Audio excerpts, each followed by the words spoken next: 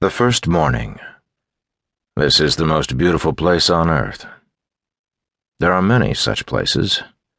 Every man, every woman carries in heart and mind the image of the ideal place, the right place, the one true home, known or unknown, actual or visionary.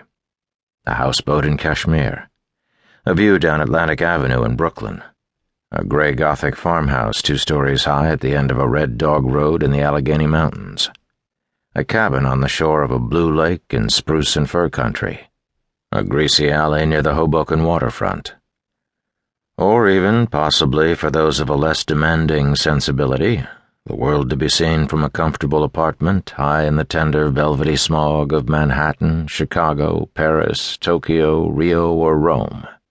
There's no limit to the human capacity for the homing sentiment. Theologians, sky pilots, astronauts have even felt the appeal of home calling to them from up above in the cold black outback of interstellar space. For myself, I'll take Moab, Utah. I don't mean the town itself, of course, but the country which surrounds it, the canyon lands, the slick rock desert, the red dust and the burnt cliffs and the lonely sky, all that which lies beyond the end of the roads. The choice became apparent to me this morning when I stepped out of a Park Service house trailer, my caravan, to watch for the first time in my life the sun come up over the hoodoo stone of Arches National Monument. I wasn't able to see much of it last night. After driving all day from Albuquerque, 450 miles, I reached Moab after dark in cold, windy, clouded weather.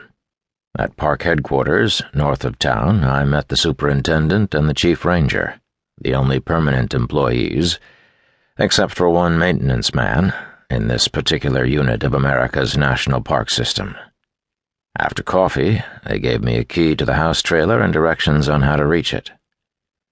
I am required to live and work not at headquarters but at this one-man station some 20 miles back in the interior on my own. The way I wanted it, naturally, or I'd never have asked for the job. Leaving the headquarters area and the lights of Moab, I drove 12 miles farther north on the highway until I came to a dirt road on the right, where a small wooden sign pointed the way. Arches National Monument, 8 miles. I left the pavement, turned east into the howling wilderness. Wind roaring out of the northwest, black clouds across the stars, all I could see were clumps of brush and scattered junipers along the roadside. Then another modest signboard. Warning: quicksand. Do not cross wash when water is running. The wash looked perfectly dry in my headlights. I drove down, across, up the other side, and on into the night. Glimpses of weird humps of pale rock on either side, like petrified elephants, dinosaurs, Stone Age hobgoblins. Now and then something alive scurried across the road: kangaroo mice, a jackrabbit, an animal that looked like a cross between a raccoon and a squirrel, the ringtail cat. Farther on, a pair of mule deer started from the brush and bounded obliquely through the beams of my lights, raising puffs of dust which the wind, moving faster than my pickup truck, caught and carried ahead of me out of sight into the dark. The road, narrow and rocky, twisted sharply left and right, dipped in and out of tight ravines, climbing by degrees toward a summit which I would see only in the light of the coming day. Snow was swirling through the air when I crossed the unfenced line and passed the boundary marker of the park.